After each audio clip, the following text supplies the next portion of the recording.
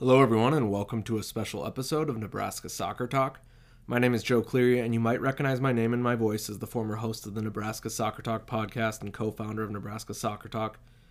As I have mentioned before, I no longer operate or own Nebraska Soccer Talk as I started a new position with Creighton University Athletics. Due to NCAA compliance and conflicts of interest, and frankly, available time, I had to pass on control to Jack Hoover, Owen Godberson, and Colin Goff, who have all done a fantastic job. I am stepping back in today to guest host a very important episode for a very important cause. For the second year in a row, Nebraska Soccer Talk is partnering with the Fehr family to promote the Joe Fehr Memorial Soccer Game. Last year we provided advertising and support. This year we wanted to provide advertising, support, and education. We're going to do so with two very important conversations. My first conversation will be with members of the Fehr family, where we will learn about the Memorial Game, the cause, and their son Joe. And their insight is always extremely valuable whenever I've talked with them. After that, I will have a conversation with two of my coworkers from Creighton who work with the Creighton Blue Jay student athletes, and I will introduce them more in a little bit. I may have said this too often when I hosted the podcast consistently, but both of these conversations are must-listen conversations for athletes, coaches, athletic trainers, athletic directors, strength coaches, and fans. If you're going to listen to any of the conversations I've had, make it these two. You do not have to be a soccer fan or from Nebraska to appreciate and learn from the message shared today. Before we get to the conversations, please be warned that the following conversations may contain talk of mental health, mental illness, self-harm, and suicide. These conversations may be triggering for individuals, and we just want the best for everyone who listens to Nebraska Soccer Talk.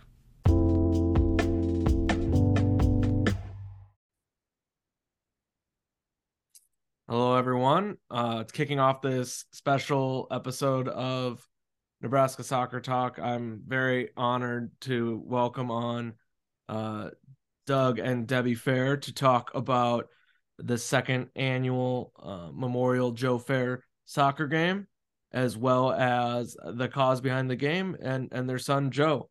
Doug and Debbie, thank you for coming on today. Thanks for having us. Thank you. First of all, let's get into the game because we've been posting a lot about it on social media. But the game takes place this weekend. Final site is Westside High School. And what time does the game kick off at? Probably, gates will open, or not really gates, but 11 o'clock. But then the game itself probably will be more like 11:15, 11:30. Okay, and then following the game, I know that you're hosting at I think it's a Westside pretty favorite at the Casual Pint after the game for kind of a Live Like Joe party. Yes. It's an easy venue to roll over to, and they've been very gracious.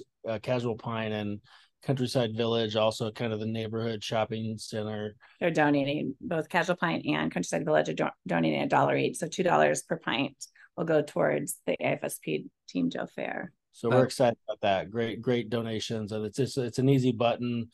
And Fun location. Good stuff. Outdoors. Yeah. Yep. That's awesome. And it looks like the weather's going to be good. Like we've had a hot week, but it looks like it's going to cool off to be good soccer weather too. So good weather to watch soccer in, good weather to play soccer in. We don't need rain. No rain. No rain. Fingers crossed. The one thing that I noticed this year is you've expanded even more, like including the donations from the Casual Pine and Countryside Village, but you've also got some cool things that you're going to raffle off with the donations going towards the Memorial Game as a whole. What are some of the things that are going to be on offer to raffle off? Yeah, absolutely. We're excited.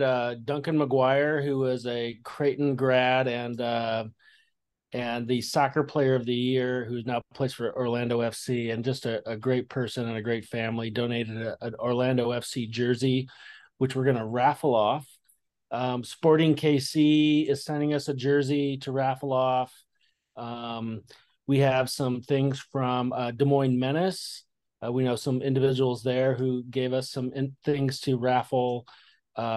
We believe Union Omaha is donating some things, as well as UNO, men's soccer or men's soccer, and also Creighton soccer as well. So we're going to have a lot of good things that people can, soccer specific, that they can, the people who love soccer can see them and touch them and bid on. I'm not bid on them, but buy a raffle ticket And again, like the Duncan McGuire is going to be a good one. We've had a lot of people already contact us about, hey, can I just buy that from you? And like, yeah, that's a hot ticket item. That's going to be a great raffle prizes, and all the prizes are. And I know that there's a halftime competition as well, at the game, which is a cool wrinkle.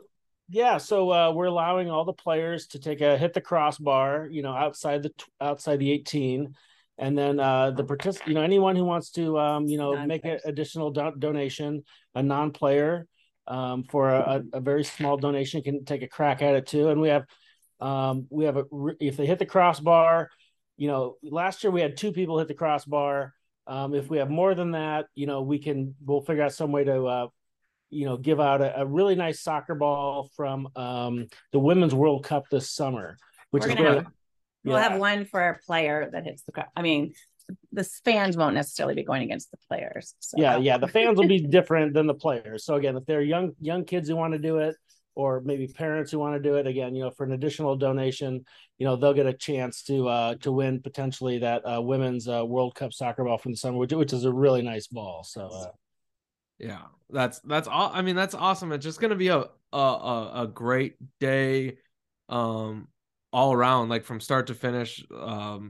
And I kind of want to get into, now that we kind of know the details about it, what started the thought behind having a soccer game for Joe?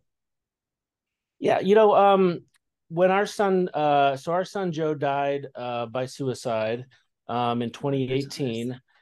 He had an unknown, undisclosed mental illness, which there are lots of, we could talk about that forever, and we do hope to have that dialogue with people when appropriate.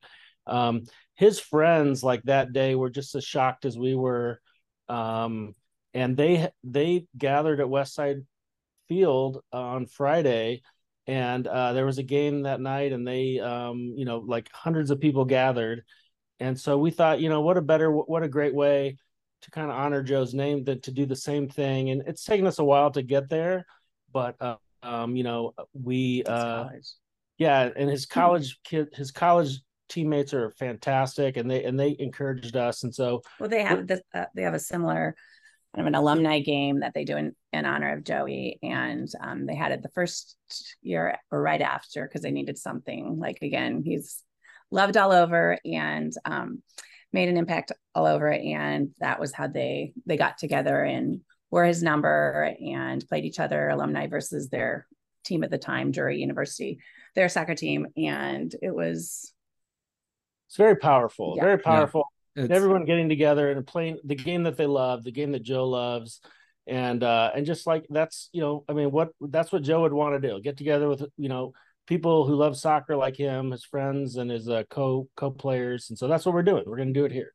Yeah, and it's so, I never, unfortunately, had the opportunity to know Joe very well, but I know a lot of people who know him, and just the way they talked about him, and the impact he made on so many people is so great and profound. And it's kind of nice that this game gets to keep bringing those people together. And I also like that it's about the awareness too, to continue the talk about mental health and mental illness. Actually, we had a conversation that I'll be playing after your interview with 2 psychologists from Creighton University, where we talk about the importance of the diet, like, and that was like repeated over and over, is like talking about it and making sure that like we continue to support the people that have gone through it, but also the causes that are trying to help, like you are doing with this game. Yes.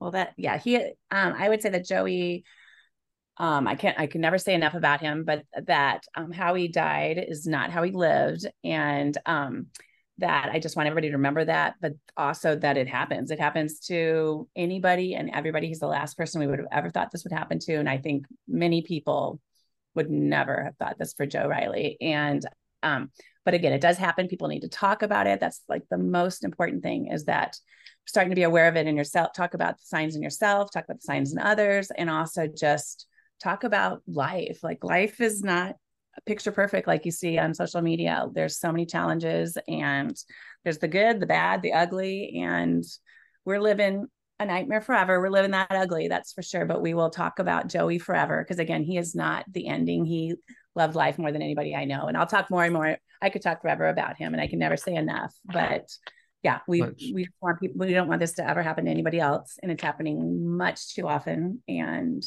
anyways, yeah. I would add, Joe, that like on the preventative side, like people do need to talk about it, be more open about it. It doesn't need to be shoved under the rug.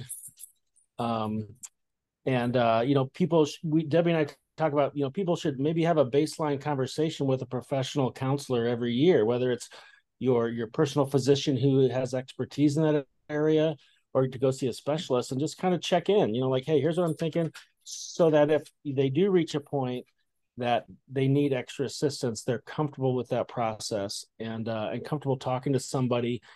We all, our parents, as parents, Debbie and I, like, we were there for him, and we, of course, we were. But he was away at college. He was away at college, and he needed someone in that community to talk to him about what he was struggling with. And we hope that by talking about it here today, and we appreciate you, Joe, doing this, that other people will have that conversation and let people know that those support systems are out there. Yeah, and I appreciate you all coming on and allowing me into your circle beginning of last year to help with this game and be involved in this cause, and get to know Joe a little bit better from you two, instead of, I obviously I had coaches that I knew that had coached him, and then some of the families that I knew who had told me about him and how he was. But I do appreciate your willingness to talk about it, because I can't even imagine how hard it is at times.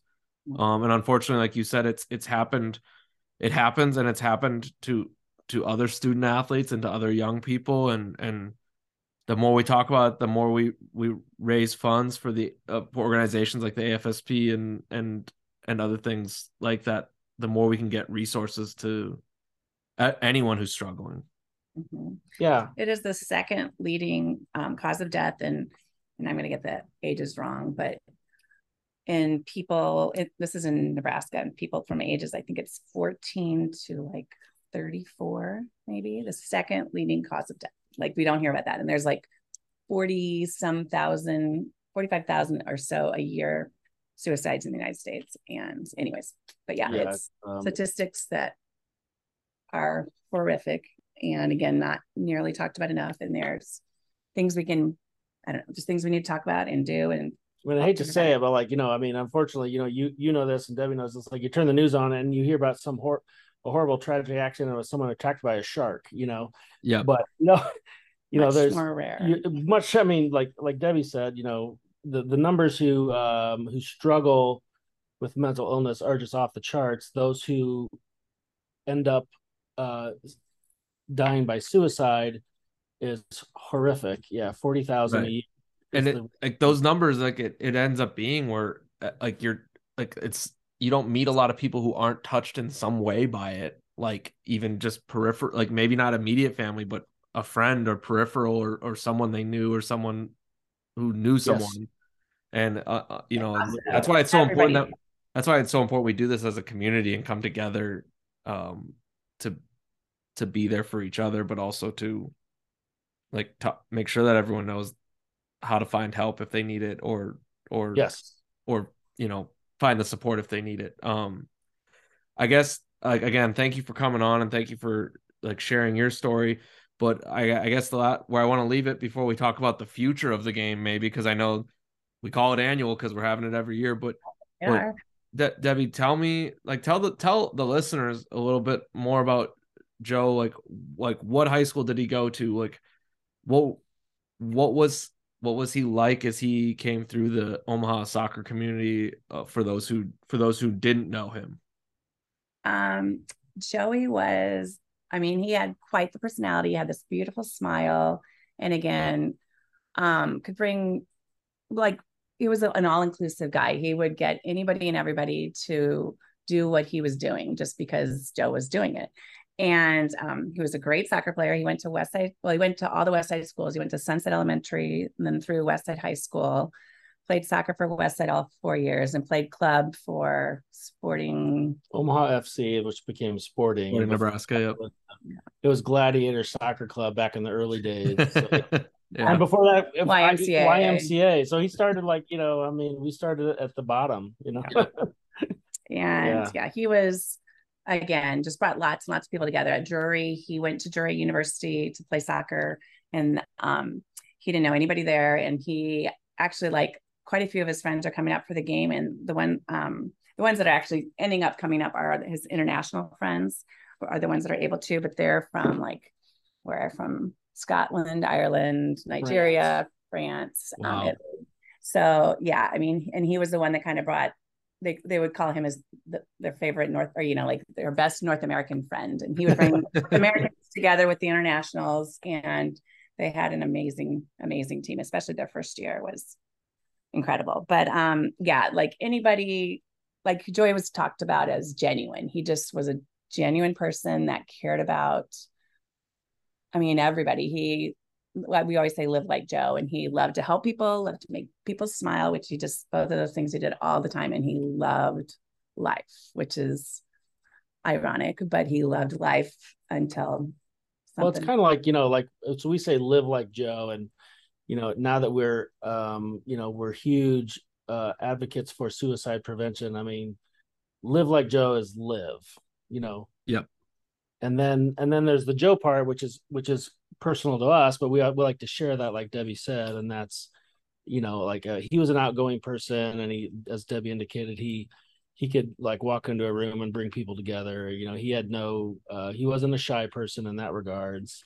And I'd say that as far as helping people and making people smile is that I would add to, and that's something that we're going to put in the program for the game, is that that you help yourself, make sure that you're not just helping others. I think Joey was doing so much so well, and looking back, it was too much, and we didn't know it. He didn't know it, but help yourself. And also, if you're not smiling or if you're not loving life, then and even if when you are loving life, talk to people, just tell them how you're feeling.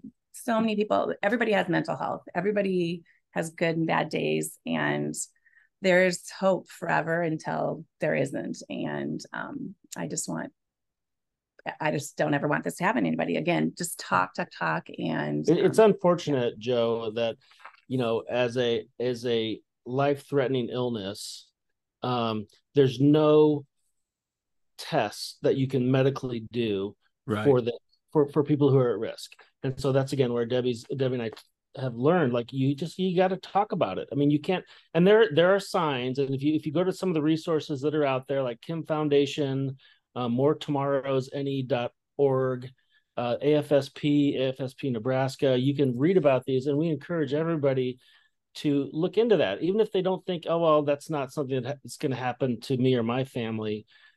Know the signs, know the risks, and because then you can't take someone, you can't measure their temperature or test their blood and say, oh, they're at risk. They could be hiding it very well, and not unfortunately, not intentionally. Right. You brought up a great point, the one that I'd like to go back to, when you said about checking in every year at your physical.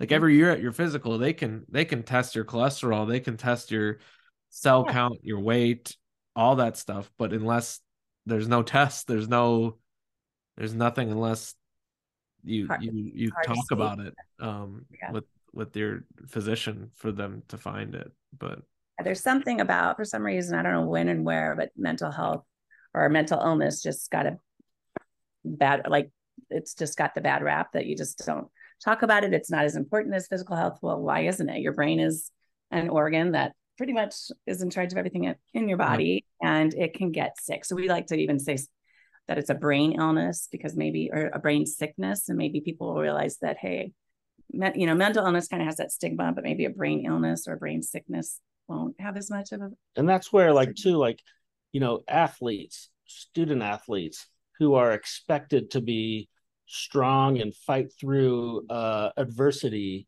and pain, that's kind of unfortunately a calling card for something they may be at risk at otherwise. Not everybody, but it's something that it's that quality that coaches like also puts young people at risk, Yeah, because 100%. yeah. So, which I'm sure I'll talk about in your next podcast. It sounds like. Yeah. No, I mean, I think that it's important I think we have you on every year to continue the conversation, and your insight's so valuable. Well, thank you. It's very and it's heartfelt, but I mean, I know it's also, there are parts of it, like Debbie said, that are heartbreaking. But it's really important, and like I personally, I think it's very brave and helpful for everyone. So thank you. Thank you. Yeah, thank you. Obviously, come out to the West Side High School for the game, 11 a.m. roughly, and then afterwards the Live Like Joe party at Countryside Village and Casual Pint. Where do you want to take the game? Do you want it to continue? Like, how do you want it to continue to grow? What are there any future plans, or are we just taking it year by year? We're not sure. Yeah, there are some future plans. We're not sure which way to go. We love having it at West Side because that's so Joey, and it's home for it's home, and it's just fun to bring all of the people that knew him and loved him, and then bringing in all the people that they know too that didn't know Joey, just bringing them there. I don't know. There's also been Doug has some bigger ideas. Yeah, we have some thoughts. Yeah, potentially. We are in some talks with some local, soccer organizations to, that are on a bigger level than us, which we think will broaden the message, which could be helpful. We're learning as we go. So we definitely want to continue to share the message. And if we can increase that, the reach, through your work and also through other organizations, we will absolutely do that. So it's a touch and go right now. Okay. Well, I'm just glad that's going to continue happening. I'll be coming back from a wedding in Minneapolis, but I am hoping to make it over for the party at the Casual Pint so that I can maybe win a raffle or contribute to maybe win a raffle, definitely contribute to the $1 per pint. There you go. All right. So, again, thank you again for coming on. Thank you. Yeah, thank you, Joe. We'll see you Saturday. Thanks, everybody. Thank you to the Fehrs for being willing to talk about their story and for the work they have put into not only helping others, but also honoring their son. Conversations like that are never easy, but they are important. Please consider supporting the Joe Fehr Memorial Game in any way that you possibly can. Details will be found in the podcast description as well as on our social media. Next up, we have Dr. Julie Spencer and Dr. Megan Fruth from Creighton University. I'm very excited to bring these two and their information to this platform for all of the listeners to this podcast. Dr. Spencer and Dr. Fruth are psychologists at Creighton University, and they work with Creighton University student athletes. Dr. Julie Spencer received her PhD in clinical psychology from Idaho State University. She completed her pre-doctoral internship at Iowa State University and her postdoctoral internship at Washington State University Athletic Medicine. She is currently a psychologist for Creighton Athletics. As a psychologist, Dr. Spencer specializes in working with collegiate athletes. Her work includes discussing mindset, mental toughness, and performance anxiety, along with treating general mental health concerns such as anxiety, depression, trauma, OCD, and disordered eating. Dr. Spencer also provides team-based interventions to improve cohesion and communication, along with providing mental health workshops to the Creighton Blue Jay athletes. Dr. Megan Fruth completed her PhD in clinical psychology at the California School of Professional Psychology at Alliant International University, San Diego. Currently, she is working at Creighton University in the Student Counseling Center and works with both students and student athletes.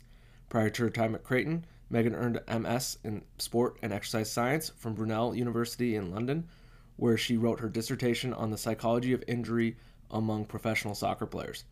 Megan's training is primarily in evidence-based therapies, and her therapeutic approach is supportive, focused, skills-based, and goal-oriented.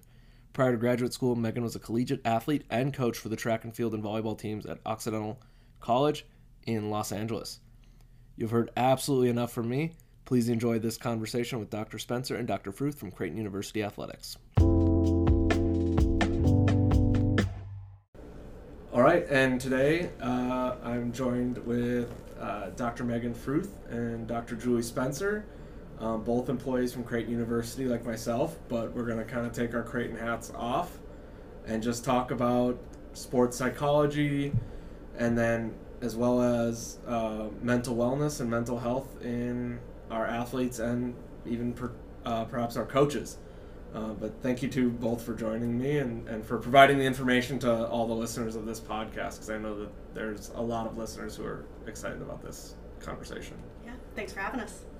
So to start off, because this podcast is listened to by everyone from youth, soccer parents, all the way up through college student athletes, what are some of the things that you are seeing that are really prevalent in the mental health and mental wellness space with athletes in like this current generation? Yeah, so the most common across the board, and this is true for both athletes and non-athletes to be fair, the big three are depression, anxiety, and stress, especially within a young adult population. That is often what we see is bringing people into treatment. That being said, other common things that we see with athletes in particular, so disordered eating is incredibly common. I don't know the number, but astronomically higher rates among athletes. And then we also see about double the rates of OCD. So for a college athlete, they're going to have about double the risk for OCD compared to a non-college athlete at that time, which most people actually don't talk about, don't actually know that that's a thing.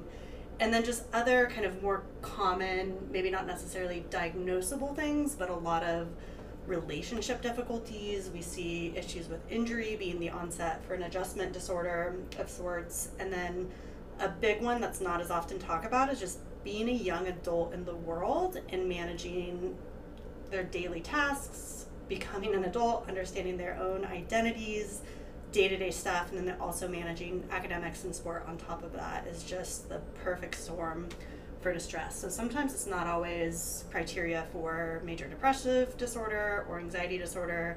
Sometimes it's just a lot on the plate and no tools or skills to know how to manage those things. And I guess the follow-up to that is there is a lot going on for the student athletes or the athletes and just general population of young people.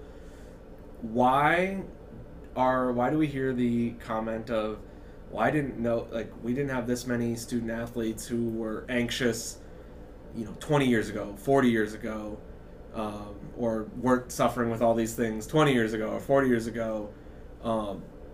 Why do you think that's a comment, and what do you think plays into that, Megan?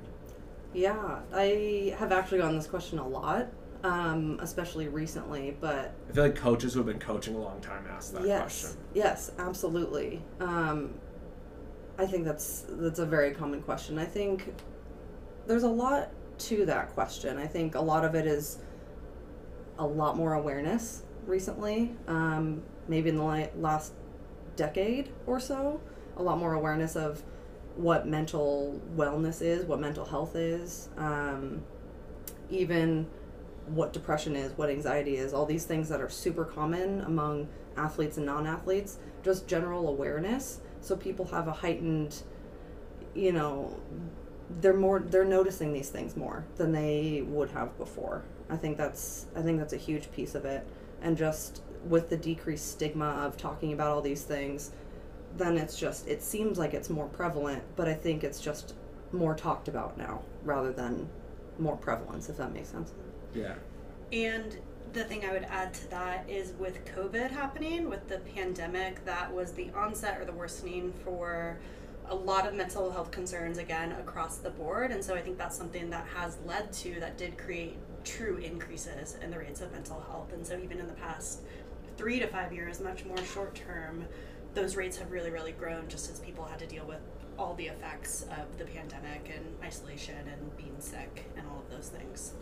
Right. And I think I think sometimes one thing that is a little bit disappointing, like during these conversations, and I want to make sure that we address what those things are, but also move forward. Is a lot of times you read articles and they talk about our mental health crisis is worse. Our mental health crisis is worse. It's worse amongst student athletes. It's worse amongst student athletes, but never really offers any like solutions for people who are reading this or people who are seeing this or people who are experiencing this. So I kind of want to make sure that we dive into that, not just for the student athletes, but what can coaches do more? What can fans do more? And how can we learn to grow as a society? So starting with younger athletes, so before college into high school and maybe even younger, what are some things that parents can do to be proactive in the discussion to make sure that their children are taken care of, both in their mental wellness and their mental health?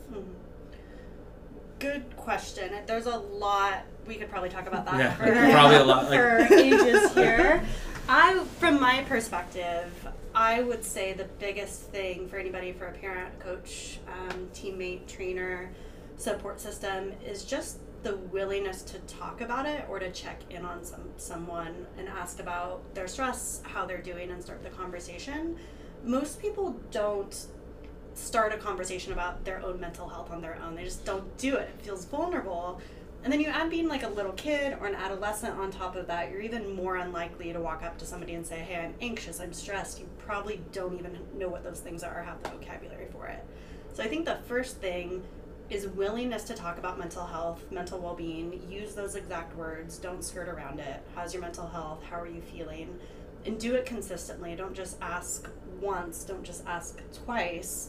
Throughout the season, throughout the school year, whatever it is, be asking your kiddo, have the coach be asking your kiddo how they're doing, how they're feeling. It's going to take a couple times before they are forthright about what's going on. And then I think another thing is being proactive about getting people in services. A lot of people, when they get to us, that first appointment, they come to us because they are at rock bottom, they're at the highest level of their impairment, and they're desperate for help, which makes a lot of sense. But a lot of people could actually benefit from getting in sooner or earlier. And so if you notice maybe the kiddo feels off, or maybe performance isn't as good, maybe they're isolating from their teammates more, get them in for a consult, get them into treatment, get them connected with services so they at least know that it's available. That's usually the biggest barrier, and that's a step towards reducing stigma. Yeah, I'd agree with all of that, and just add like being able to model what these emotional conversations even look like, or just being able to talk about emotions, especially for young kids and adolescents. They might not have the verbiage to say, hey, this thing has made me feel more anxious. They might just not have that verbiage. So modeling, like, if you are feeling particularly sad, like, label that for them and say, like, this is how it feels in my body, or these are the reactions that I might be having. That way, if a kid sees maybe their friend, or maybe they're even feeling like that, it's like, oh, maybe I'm feeling a little bit sad too. And maybe they didn't really have the words to put that into play. So being able to model experiencing emotions, talking about it, I think that's great for coaches, players, parents, all of it. Yeah, because I was telling Julie this like a couple weeks ago. I ran into situations where when I was coaching my younger girls team this last year where, like, the girls would come off the field crying, or they would cry at practice, and it was kind of like they couldn't put into words, and so it was kind of talking them through about, like, what has gotten us to this point, that, like, you know, like, is it are you hurt? Are you mad about something that's happening? And maybe mad's not the right way to describe it, so how do we describe it of how we're feeling? So yeah, and having parents know, like, what to look for and notice too, I think is part of that. Because if you go even younger, we're talking more about maybe like adolescents or young adults right now. If you go even younger to maybe like 10 under, anxiety, which is common in athletes, it's so common in athletes. Anxiety in a kiddo or in a kid athlete is going to primarily manifest as like a physical symptom or symptoms. So it's gonna be like headaches, nausea, reasons to avoid practice maybe. So anytime you're hearing a constellation of physical symptoms that are atypical for the kid, that would be a big indicator of this might be like a potential mental health issue and worth a consult or getting in for an appointment. Yeah. what are good, like, things like maybe in our mental wellness toolbox, or that parents could have in the mental wellness toolbox to help their their kids get better. I mean, like, even not get better, but like create healthy situations. I mean, like, I even have noticed that the app that's like, I'm blanking on it right now, but they've even started developing things for younger kids to use. But like, what are other things that parents can use for younger kids? And we'll obviously talk more about what older student athletes can do, but what are some things that parents can do to encourage or help their younger kids, that like toolbox things, like very, and it's not a simple issue, but there can be some small things that Quick can make go-tos. that can help mental wellness in general, not just maybe like not where it hasn't hit a mental health crisis yet. Yeah. My go-to, probably for any age, is grounding. Nice. General sensory grounding. Yeah. Checking in with your 5 senses. Not only does that give a little bit of distraction from maybe a big emotion or a difficult situation, it's going to ground them in the present, which is going to make it easier for them to be able to control their emotions, control their responses, control their thoughts, behaviors, all of that kind of stuff. So checking in with the 5 senses, what can you see, hear, touch, all of that kind of stuff. Because that's like the grounding thing in my experience has been like, what are 5 things you can see? Mm-hmm. What are what are 2 things you can smell? Yep. What is 1 thing you can taste, like, or whatever, like. That's kind of what grounding is, in my understanding. Yeah, okay. Absolutely. Any way in which you're engaging your senses in any capacity with intention, we would consider a grounding skill. Mm-hmm. And the nice thing about that is that's an easy thing for a kid to use. You don't have to have a certain level of cognitive function. You already have your senses. You know how to use them. So I think grounding is great. What I would add to that is I'm CBT trained, so I talk a lot about the principles of reinforcement, and I'm not going to go into details as to what that is, but the literature shows pretty clearly that positive reinforcement is typically the answer if you want a behavior to increase and if you want somebody to basically grow in any capacity. And so what this would mean for a parent with a kid is when you see your kid do something well, or even like try hard at something, put an effort in, praise that, and praise it as quickly as you can and with immediacy. And do that absolutely as often as you can, and then pull back a little bit on the criticism. That's obviously a huge part of parenting. I'm not saying don't offer corrective feedback, but make sure that you have a ton of positive feedback, positive reinforcement that's coming with that. And then if you want to get even more specific about how to be more effective, the general rule is praise effort over outcome. So don't be like, great job, you won your match. Instead be like, great job, you're really hustling out there. Really well done, I saw you try that new skill. And so make it more about effort than about what they accomplished or what the outcome was. Mm-hmm. Yeah, and that seems to be like, that also like bleeds into a little bit of sports psych generally, of like, and you can, and I even remember reading in a book, like the mental game of tennis or whatever, that like you can have bad technique and hit a good shot. You can have great technique and the shot will go out of bounds. Right. And it's like, which one are you happier with overall? Like long term, you're happier with your better technique. So it's the same thing. Like you want to praise those good behaviors because long term, like that's healthier. Mm-hmm. Yeah. And it's more encouraging for young people. Well, and you talked earlier about like, why does this start and how does this happen? And I think this is part of why athletes are shaped in the way they are that can lead to anxiety and perfectionism, is that if you're always praised for winning and if you're always praised for making the bucket or getting the goal, whatever it is, what happens in your brain over time is you essentially attach your worth to that. My worth is attached to me winning. My worth is attached to this level of performance, which it's always going to be connected to some extent, but when they get to us at that point, we have people sit on our couches that fully believe their self-worth is completely dependent on how well they did in their sport, and that is not, of course, not the case. And so I think that plays in here too when we talk about what we're reinforcing, and if you're always reinforcing outcome, it's going to become overly fused in the brain for that kid.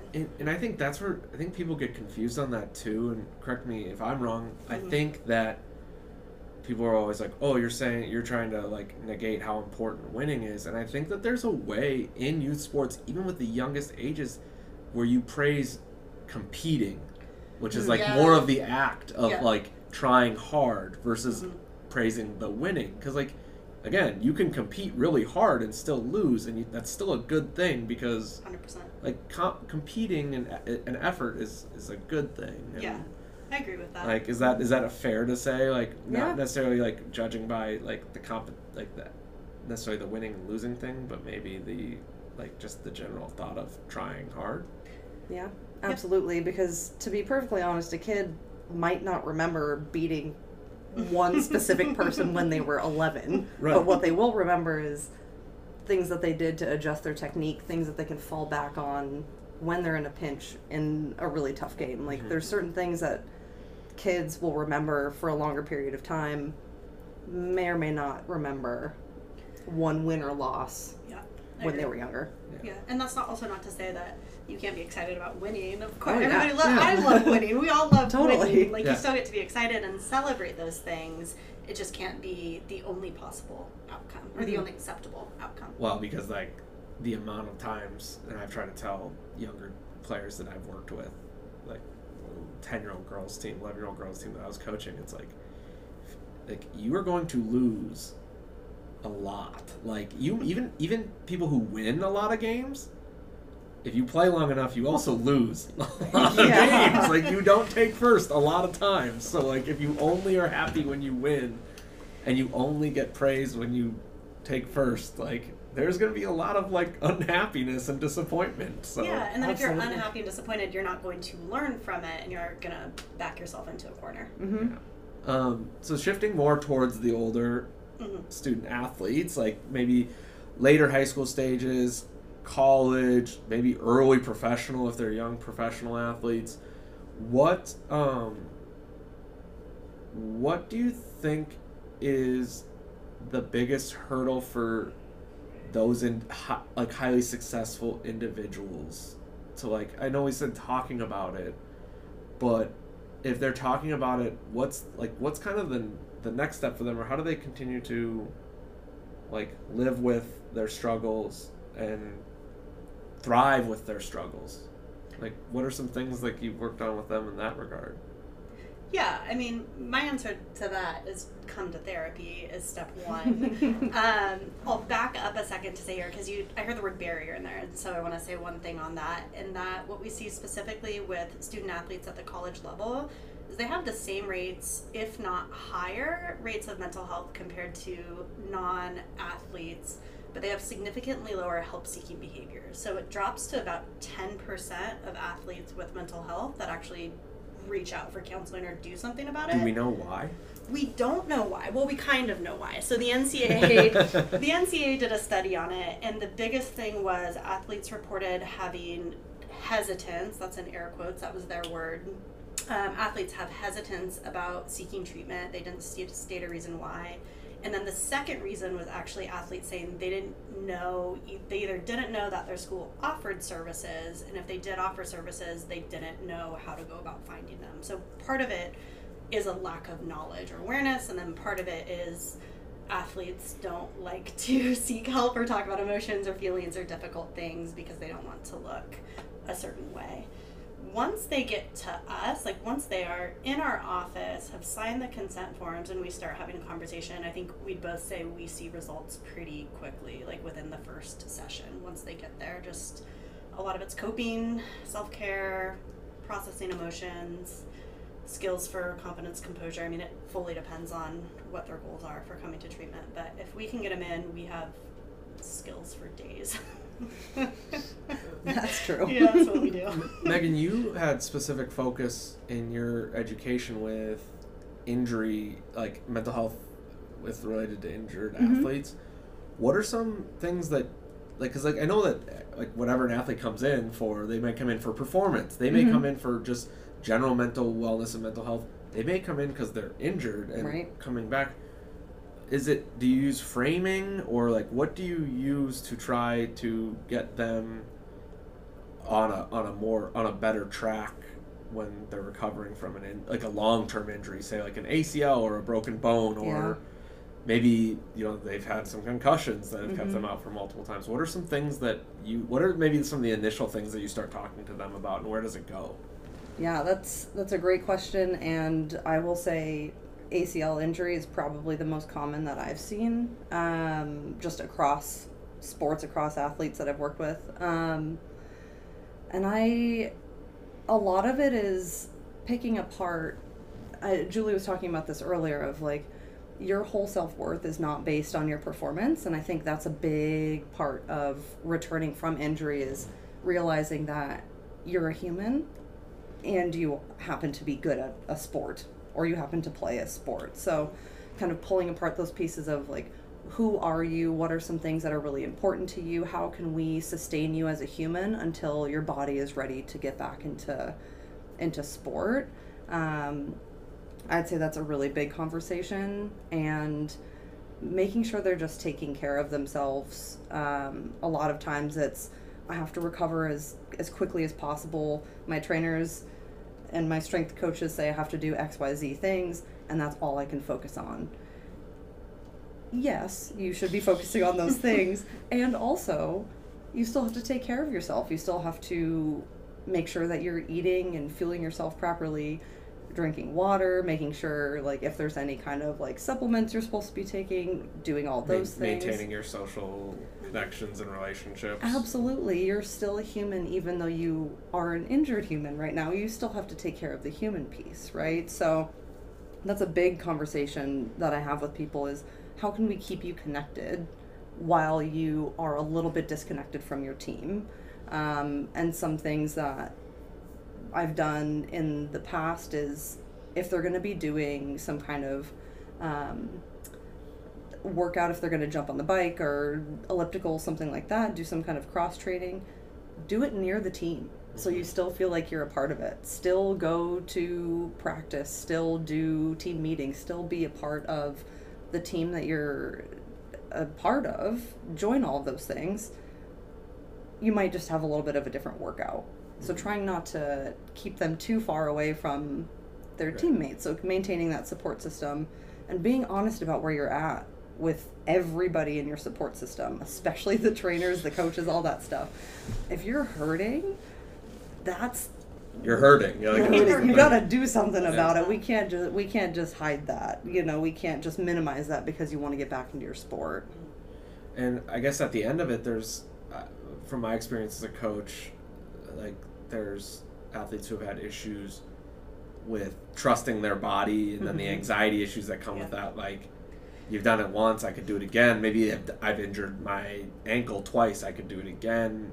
Like, how do you work with those athletes, or how do you combat those issues with the trust of their own body and the anxieties that come with getting into competition? I mean, I remember seeing some of my student athletes getting their first tackle with soccer after like coming back to full contact with an ACL or something, or their first header after a concussion, and it's kind of like there's definitely nerves, not just from them, but I think like teammates and coaches are anxious about it too. And then behavioral hesitance to do the thing. And so what I would say for that, and you correct me if I'm wrong on this, is a couple things. One, I try to reframe it with people when I can. And even I conceptually think about it this way, that when you're injured and you're going through rehab and recovery, it's actually a really good opportunity for you to learn to be in touch with what's going on with your body. And oddly enough, most athletes are not, which might sound counterintuitive, but it is true. We're not taught to listen to muscle tension. We're not taught to honor pain and listen to what it's telling us. So I think it's a great place to start teaching people how to do that and how to be in touch with their physical experience. And then I have a skill, this is probably one of my favorites, but a lot of it is reducing the hesitance and getting rid of it when you're going to like kick the ball or shoot the basket, whatever it is. I've worked with a lot of athletes who are going through recovery, and they'll be doing like their single leg squats on the injured leg. And they're supposed to do it, and they can't quite go down. They don't quite trust it, and then they get in their head about it, and it makes it worse. And so what I teach people in those instances, and it's really, really simple, I say count backward from 3, and then you do the thing. Then you do the single leg squat. You do whatever it is. When we count up in our brain, if we were to do like 1, 2, 3, go, our brain knows we can just keep counting. We can go full 5. We can go 6, 7. There's nothing that instills a behavioral action. But something really interesting happens in the brain when you count backward. You go 3, 2, 1. we're almost trained to go instinctively. And so I have had a lot of success with that skill in general, like count backwards from 5, count backwards from 3, and then do the thing. So you almost have to create a new rule around it for them to follow. And then with enough reps, they typically start to trust their body. Yep, that positive reinforcement of when things are going the way that they're supposed to be going. Check in with yourself, see how that feels, see what your where your head is at, what are you thinking about in that moment, and reinforce when things are going well. Yeah. Even if it's one single leg squat that you haven't been able to do because tore your ACL 6 months ago. Yeah. Reinforce. Praise it. Yeah.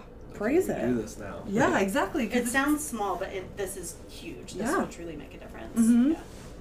Yeah. I think shifting a little bit more, I think we talked about how mental health and mental wellness is being talked about more. So like slowly the stigma is going away. Slowly there's more knowledge out there, but there also tends to be, I think, the negative impact maybe of social media. I think people talk about, social media is so bad. And obviously there can be some really good things because it increases the conversation around things. Sure. But there's also talk of how social media creates the negative aspect of mental health because it becomes popular, almost trendy to be trendy to be diagnosed with something or self-diagnose yourself with something. Yep. What are the hurdles or struggles that you've seen maybe in just the last 5 years? Because I mean, like you all have been doing your education over the last 5 to 10 years while social media has come up in its most prevalent form. I will say, I don't know if this is an informative answer, but it's my biggest pet peeve as a psychologist, and it's related to what you're talking about. So many people sit on my couch and they look at me and they go, I saw a TikTok and I have ADHD. I saw a TikTok and I have borderline personality disorder. I saw a TikTok and I have bipolar. And people that are self-diagnosing based on 20 seconds of information from somebody that probably doesn't fully know what they're talking about or is talking about their own lived experience, which someone else cannot make an inference from. So even the messaging that's getting put out that is typically inaccurate or at least incomplete, and then people getting to me and being convinced that they have a disorder because they saw a TikTok. Yep. Check your sources. See who's saying these things. See who is providing this content. I mean, the same thing goes with a lot about disordered eating and body image and all of that kind of stuff, which disordered eating is very prevalent among athletes. And so there's such a big influence of social media on people's perceptions of their own bodies when they're comparing to, depends on who's on their Instagram feed or on their TikTok feed, you know, so. Usually not healthy comparisons. Exactly. So just be very critical when engaging with social media. Because I even look at it like, when I was in college and I took like an abnormal psych class, even my psych professor was like, do not self-diagnose yourself with the 2 paragraphs of information that we are going to cover in this. And I feel like that has to be the same concept of like deep diving on social media is probably not the way to figure out. I mean, like probably the way to figure, you've said it a couple times, but the way to figure out if you don't feel like you think you should feel, probably the right thing to do is to go talk to a professional and see someone who knows what they're talking about. And the other thing about this from like a heuristic perspective, I think this is confirmation bias. I think it's what it's called in social psych, is like you're always going to find confirmation for what you want to see or what you believe. So if you see a TikTok and you think, I have bipolar disorder, and then you start Google searching or looking at other posts, you're going to notice the information that confirms your belief, and you're going to not pay attention to the information that would disconfirm it. So it's also a bit of a slippery slope in that when you start looking for more information, you're more likely to self-diagnose and inaccurately filter information. Dovetailing off this, we've also, Julian and I have talked about this off recording, but we have, with the rise in talking about mental health, we also have the claim of, you know, if something's not going right, we say it can sometimes come down to mental health, which is a very slippery slope for everyone to navigate. Like everybody in this person's life who's talking about it, because there may be mental health issues, there may not be, or there may be different ones than what the person is claiming. How do we navigate that going forward?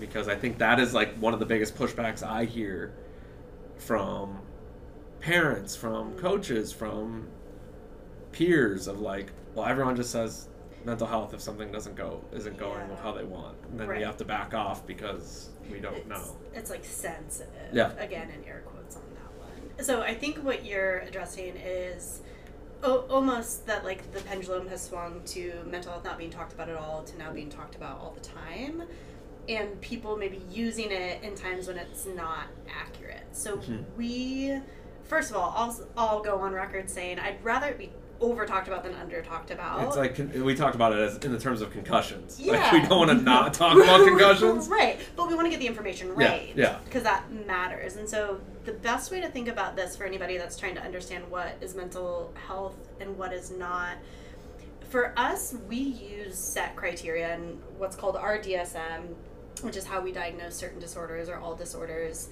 And to meet criteria for, we'll say, like major depressive disorder, there's a list of 9 symptoms, and you have to have 6 of those. It has to be for a 2-week period. Like, we have time criterion, we have impairment.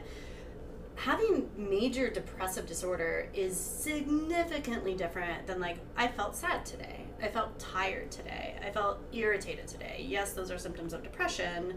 Those are also typical human experiences. And so if you woke up and you felt really worried once, or you felt really, really stressed out because you had an exam the next day, like, yeah, that makes sense. Welcome to being human. And I think that part of what is happening is somebody will have a bad day or a bad string of days, and they immediately go to, I'm depressed, or I'm anxious, or I'm this or that, when in reality they're not. They're having typical human emotions at a little bit higher level as a response to situational factors.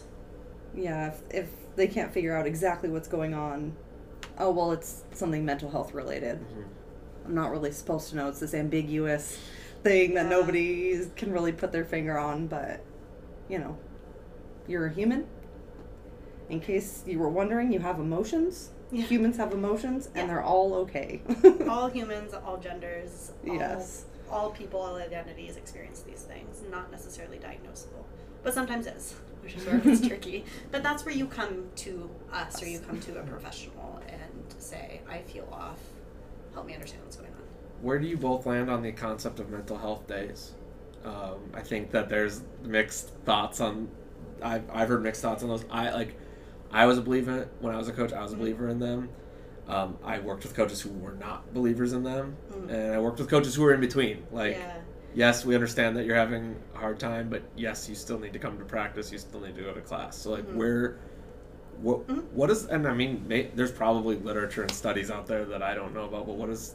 Yeah. What are people? What are your thoughts, and what is the information saying about them? So I would say 2 things on that. And first of all, not every psychologist would necessarily agree on this. This might be a more personal thing. I don't even know if Ruth and I agree on this. I think we're about to find out here. For me, I lean towards pro mental health day. Like, we know the stats are high. People are struggling. We've seen, unfortunately, really high rates of suicides among college athletes. So I think we need to be doing more to normalize it and make sure that people have support. But that being said, you would have to have some regulation. This is just policy, like maybe how many you get a season, or if they use one, that immediately warrants, at least 2 more sessions with one of us. So structures in place to get ongoing support. But I think the other part of the conversation that we don't talk about when it comes to mental health days is, why is nobody being proactive on the front end of making sure that athletes are going to counseling, do have access to services, systems are talking about it, coaches are talking about it, and that's a big change, that's a big ask. But I think you have to do it on both the front end and the back end, the front end being more proactive support before people get to that heightened level, and then having that safety net of a mental health day or mental health days when it's needed. Because, I mean, I believe that they are needed. I believe that it would help a lot of people not just feel better, but perform better at the end of the day. Absolutely. And my thinking Similarly, yes, pro mental health days. When I was a college athlete, I wish I would have been able to have some mental health days. I definitely needed them at the time.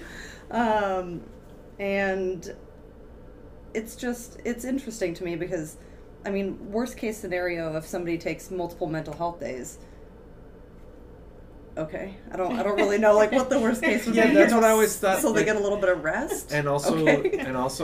I when I was a coach, but also just generally, if someone doesn't want to be there, or isn't in the space to be there, like, is them being there gonna be beneficial to anybody? Like right. them, the coaches, their teammates, the trainers, strength like, no. And then it gives them dedicated time to say, okay, well, I was supposed to be at practice from 4 to 5 p.m. Yeah. I'm taking a mental health day. Let me actually check in with myself. Even if they don't go and see someone, it's like, okay, now that 4 to 5 time slot, I can spend a little bit of time checking in with myself. Maybe I'm behind on 50 things, so I'm really stressed. Yeah, maybe I need to call my parents. Maybe I need to call my friend. Exactly. Yeah. Exactly.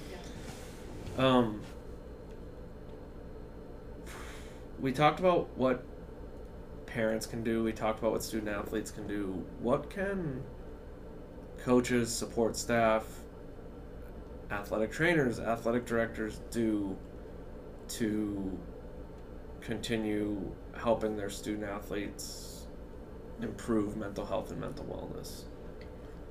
Talking about the availability of resources for sure. And just talking about loudly talking about what resources are available, and opening up about how are they going to handle mental health issues. And it doesn't have to go into detail, but like if you're a coach who's like, I can't talk about mental health stuff, it just doesn't click in my brain, it doesn't make any sense. Okay, so refer them to somebody who can. Yeah. An assistant coach, a trainer, a strength coach, all of that kind of stuff. There's other people who can kind of take that on. Or if you're a coach and you're very pro mental health, you want to talk about it, you want to, keep tabs on all of your athletes, share that. Say, you know what, my door is always open. I'm always receptive to conversations, and just know, like, if things get a little bit out of my hands, if it goes above my head a little bit, then I know people who I can send you to. I know other people who can support you through this. So kind of giving the athletes a gauge of like, where is your head at in terms of mental health? I think that would be really helpful for coaches, trainers, all that kind of stuff. Perfect. And I would just say make the referral, be willing to make the referral, whether that's to one of us or somebody else on the staff that they know is supportive of mental health, to just get them to us in some capacity.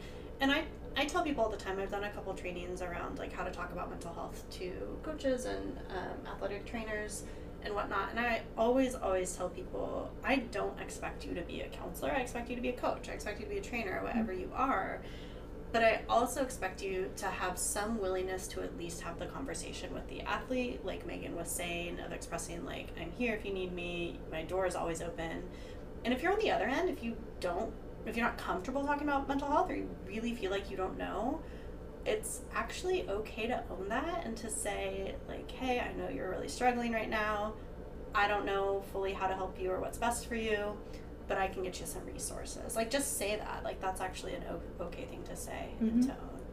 Yeah, because I just think it's unfortunate with the prevalence of mental health issues, and also the prevalence of, unfortunately, of self-harm and suicide. Like, I have a hard time believing that there's people out there that it hasn't touched in some capacity or another. So, like, even if you're not ready to talk about it, it's probably important that you have someone in your vicinity that can, so that the athletes or the people you work with have someone to talk to.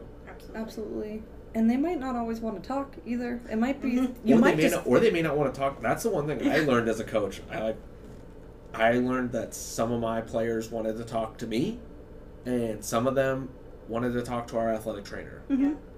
And some of them would want my athletic trainer to share with me, and some would say, no, do not tell my coach. And I, like, as someone who was like pro mental health, I was like, It's like, well, why don't they want to come talk to me? And it's like, well, it's not about you. It's not about you. It's about that person. And I think that that's something to keep in mind, That's too. a good point, Yeah, like if the athlete is safe coming, it feels safe coming to you and asking for your support, the coach, trainer, strength coach might not have to say anything at all. You might just have to sit there and listen for however long the athlete needs you to listen for. Yeah. Listening is truly a powerful tool that a lot of people don't think of, but listening and just sitting there with somebody while they're crying, while they're mad, while they're frustrated, whatever, that can be enough. Yeah. And that's totally fine. More than enough. Mm-hmm.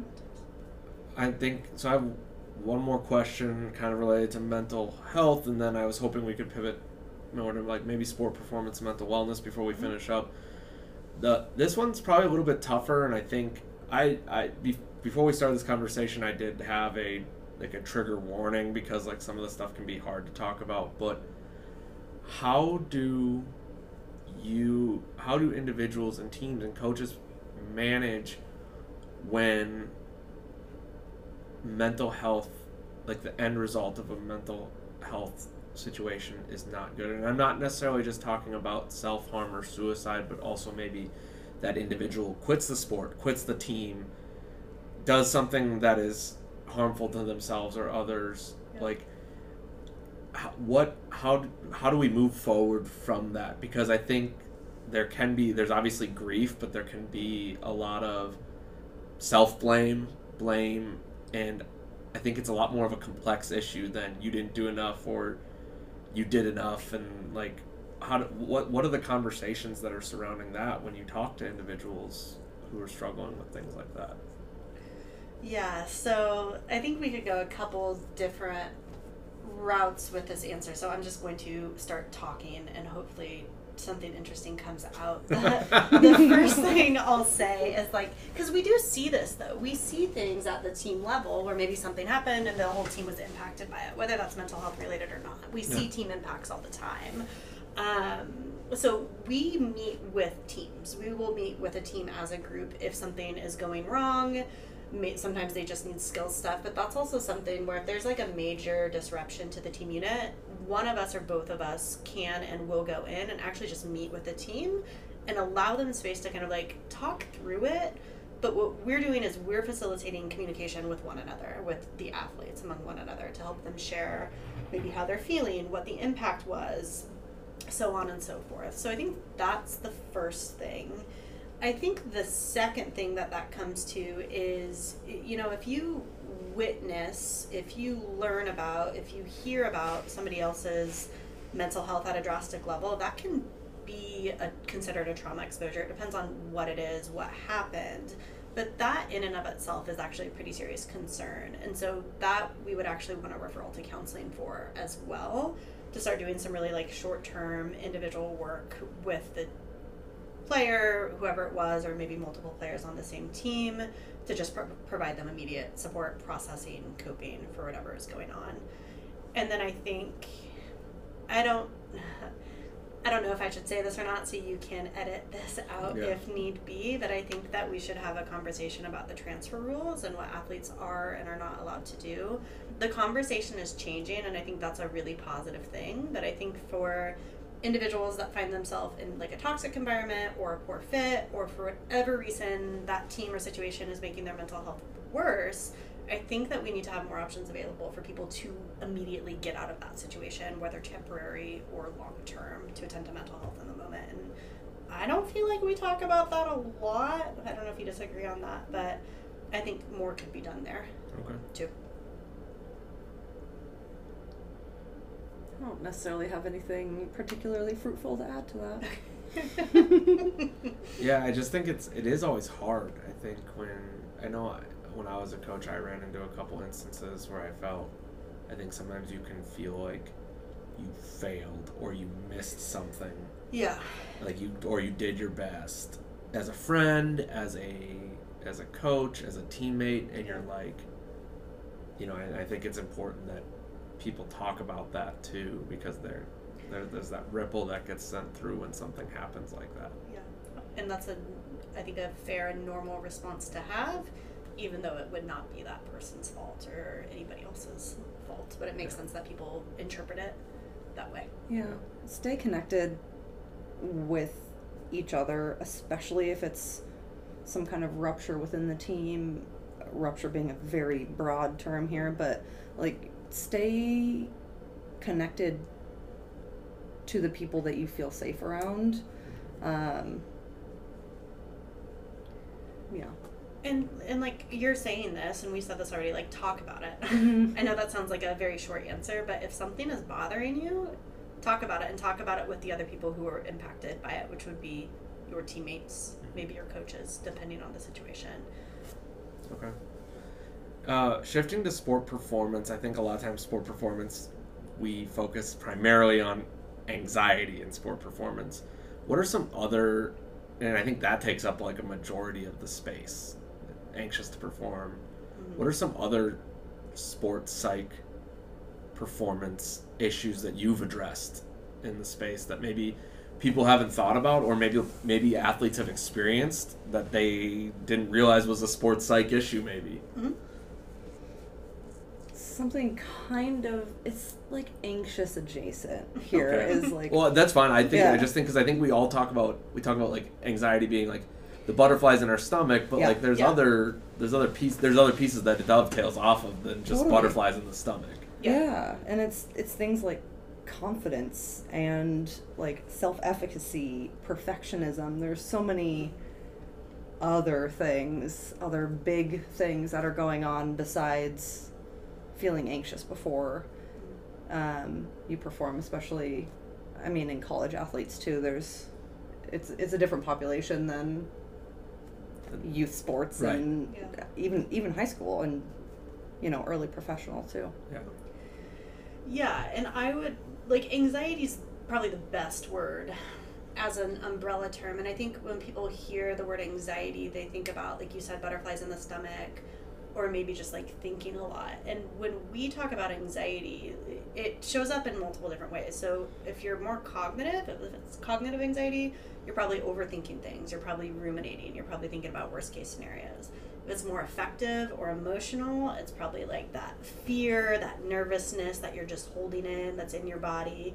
Might be more physiological, of like the butterflies stick to the stomach, maybe getting headaches. So it shows up in different ways, and it shows up differently for everybody. So typically we just first assess, like, how is it showing up? How is that anxiety showing up?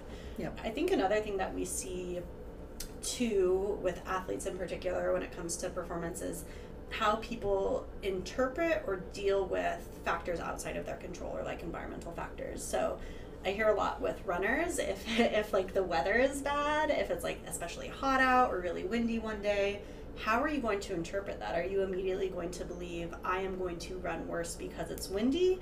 Or are you going to think, wow, my opponents are going to run worse because it's windy, I just got an advantage here? And so even how are you responding, how are you interpreting, reframing these other factors that are, outside of your control?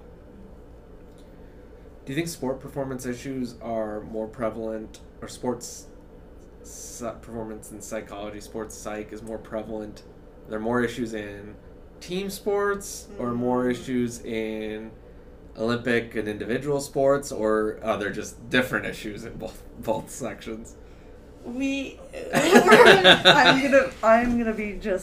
just so biased because you have background. I have a background in track, cross country, so that's as an athlete and as a coach, that's kind of that's tricky, because I'd argue individual. However, I could be persuaded otherwise. It's just different.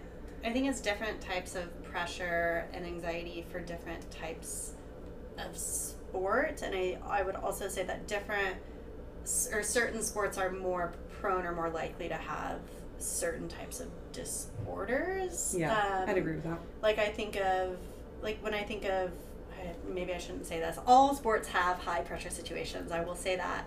But like tennis is a really high pressure sport. It's probably one of the most high pressure. Golf is a really high pressure sport. And so with golf in particular, you typically see pretty high rates of anxiety. Like that's a really common one. sports that have a component to body size, and think about like rowing, wrestling, Yeah. Distance running. Yeah, much higher rates of disordered eating. And so it just depends on kind of like how you're looking at it and how you're thinking about it. But I would say individual sports just have a little bit more, you can feel like you have a little bit more pressure on you. See, I thought I would lean towards individual sports as well, mainly because like even in individual sports you usually compete attached to a team, so you still get the team dynamics, but then like you're always harder on, you're just like really hard. Yeah. It's a lot more like battles True. with yourself, whereas like in team sports you may be having a battle with yourself that you end up having a battle with your teammates, so it almost like takes some of that out of your head. I think that's true. Yeah. Whereas like It's individual also- sports, you're just like you're like beating up on yourself all the time. Exactly. Yeah. I mean, like in track, for example, if you come in dead last in the 100 meters, who did it? You know, like, it was me. You know what I mean? Like, at least like in soccer, basketball, whatever, it's like, okay, if you miss a shot, that's one out of however many. You know what I mean? Teams will shoot 60% from the field, so 40%. Like if you miss one shot, that's one of the 40% of shots that were missed by your team. Exactly. So it's one of those things where even if a lot of the mental health difficulties are the same in individual and team sports, the way it's going to manifest is probably going to be different. Yeah. I think that's accurate. And it's going to come down to the individual level, too, of just how the person is interpreting their performance. You might have somebody that is on a huge team that made a really minor error and walks away and feels like it's all their fault and they didn't do enough and feels that way for 3 weeks. And you might have the opposite as well, where you have an individual sport and the person really does mess up, can't close it out, and walks away and is like, on to the next. So part of it depends on how the person processes emotions and I even thought too that even like thinking of soccer, because that's the sport that I know the best, is the mentality and the psychology of even the positions is different. Like a goalkeeper, you make a mistake and everyone remembers that one mistake, whereas like a forward, you can make 8 mistakes but you can score the one, and like if the team ends up on the good side of things, like people won't remember that, but you can still end up on the good side of things as a goalkeeper, and people will be like, remember that time that you let that ball go through your legs into the back of the net? And I don't know if do you work with different athletes even within sports differently, like not just based on their, like, obviously everyone's different, but like their positions, or even maybe like working with a cross country runner has to be different than working with a 100-meter. I mean, even when I was working in athletic training, that was different. Like, I always thought the sprinters were kind of divas, but As a sprinter, I will say sometimes I may or may not have thought I was the coolest person. That's a foot in the mouth moment for me today. Not a foot in the mouth, because I will totally attest to, yes, I may or may not have been a diva sometimes. When things were going, when I was on a hot streak, I was on a hot streak, you know? I just remember when I was in college, I would watch these cross country runners, like, just be like ridiculous. They'd run all these ridiculous miles. They'd be like, oh, I have a stress fracture in my foot, but I think I can still compete this weekend. And like our 100-meter sprinter would be like, my calf feels off, not tight, not sore. It's just like my calf is just not good, so we're not going today. And I had soccer players that were like that too, but I was just saying, that's what I noticed when I ran. That is just the funniest thing. We don't even need to go into details, but you're not wrong. And I mean, I'll speak for myself, but probably for Julie too. If different positions in the same sport are going to warrant different things, it might even be the same intervention delivered a little bit differently, or we might have to go about things just a little bit differently when we're trying to achieve the same result, if that makes sense. Yeah. So Perfect. that's where that's I what agree. I'm thinking. Yeah, I agree. Where do you think, I guess probably just to end it off, because we've talked for almost an hour, which is great. Yeah. Like, that's a lot of information for people. Where do you think the future is for sports psych? Like, where do you think, where are we moving towards in terms of, because like every athlete, every sport, every coach is trying to gain an edge. Yeah. And I feel like sports psych is one of the places that they've like really tried to attack over the last 20 years. Has been one of the things like, but I still think there's a lot of ground that can be left to be gained. Where are we going to be looking in 5 years, or where are people moving towards that's going to be like, this is the next thing? It's hard to say. There's a couple things in there. I think the most kind of obvious answer that I don't have a ton to say on is a lot of things are becoming tech-based. So we're seeing a lot of apps coming out, a lot of different virtual reality stuff. VR, biofeedback is really common. And so I think we're going to see more people getting creative with that. But the problem is there's so much out there. Not a lot of it is actually reliable. And research too, right? Well, and so that's my second point is I'm hoping for more research to like sports psych specific interventions. We know the literature regarding the interventions that we use if we're pulling from like a CBT model or ACT. Like we know what the research says. Sports psych is so new, but interestingly enough, it was never actually operationalized as a construct. Like nobody ever defined it.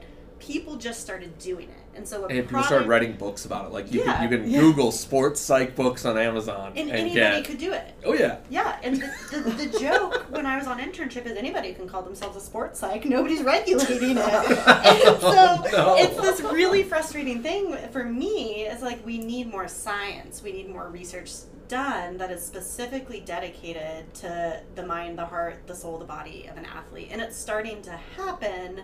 The fundamental problem with research is research takes a really long time to start, to finish, and then to be put into action. It's called the 17-year gap, which you can infer what that means. Like it takes a long time for something to go from someone's mind to actually being lived out. So my hope would be just a lot more research, a lot more specified interventions, and then of course, always reducing the stigma and being willing to have conversations about mental health and wellness. Mm-hmm. Just more eyes on it, more people involved. I'm hoping more not more resources, but more like push into the resources. I think like that's been I think Julie and I have talked about it, but like and you've been in the college athletics world where like there's like they call it like quote unquote the arms race of facilities. Like check out our facilities, check out our NIL money, check out all this stuff, and it's like, how about check out mental health resources? And it's like eventually, hopefully at some point it gets to that. Like, and I think it's starting to, and this is just anecdotal, but more athletes and more athletes' parents are asking about mental health during recruiting visits and conversations. And so I hope more of that happens. And I hope, again, that like it can't just be us. Like Megan and I love talking about it, but at some point it doesn't mean anything coming from a psychologist that mental health matters. And that's like why you're really great, Joe, is because you talk about it openly and you're a safe space for people. And like we need more of that. We need more people that are not psychologists or counselors that can start that conversation around mental health and then keep the conversation going. Awesome. Yeah, absolutely. I mean, we're seeing tons more people investing in women's sports, attending women's sports. We can do the same thing with mental health. Yeah. We can have the great facilities and all that, and do we have like the people in the support system? They did it with nutrition. I mean, like no one was talking about training tables or fueling stations 20 years ago. Yeah, I mean, people had them, but like it was like the minority of these schools had them, and now like if you don't have a fueling station, like what do you, as a Division I school specifically, what are you doing? Right. Yeah. Whereas hopefully, I'm hoping that that's the direction that mental health resources and mental wellness goes too. Is if you aren't, you should be doing these things. If you aren't, then you're the minority versus being the minority that doesn't. So. I think we're moving in the right direction. Well, thank you both for joining me on your Wednesday afternoon. Appreciate you taking the time. Yeah. All right. Thank you, everyone, for listening to this special episode of Nebraska Soccer Talk. It was good to be back on the mic. And special shout out to Jack Hoover for editing this podcast and doing all the work that he did during the state tournament and with his team during the state tournament of the Nebraska Soccer Talk team with Owen Godberson and Colin Goff.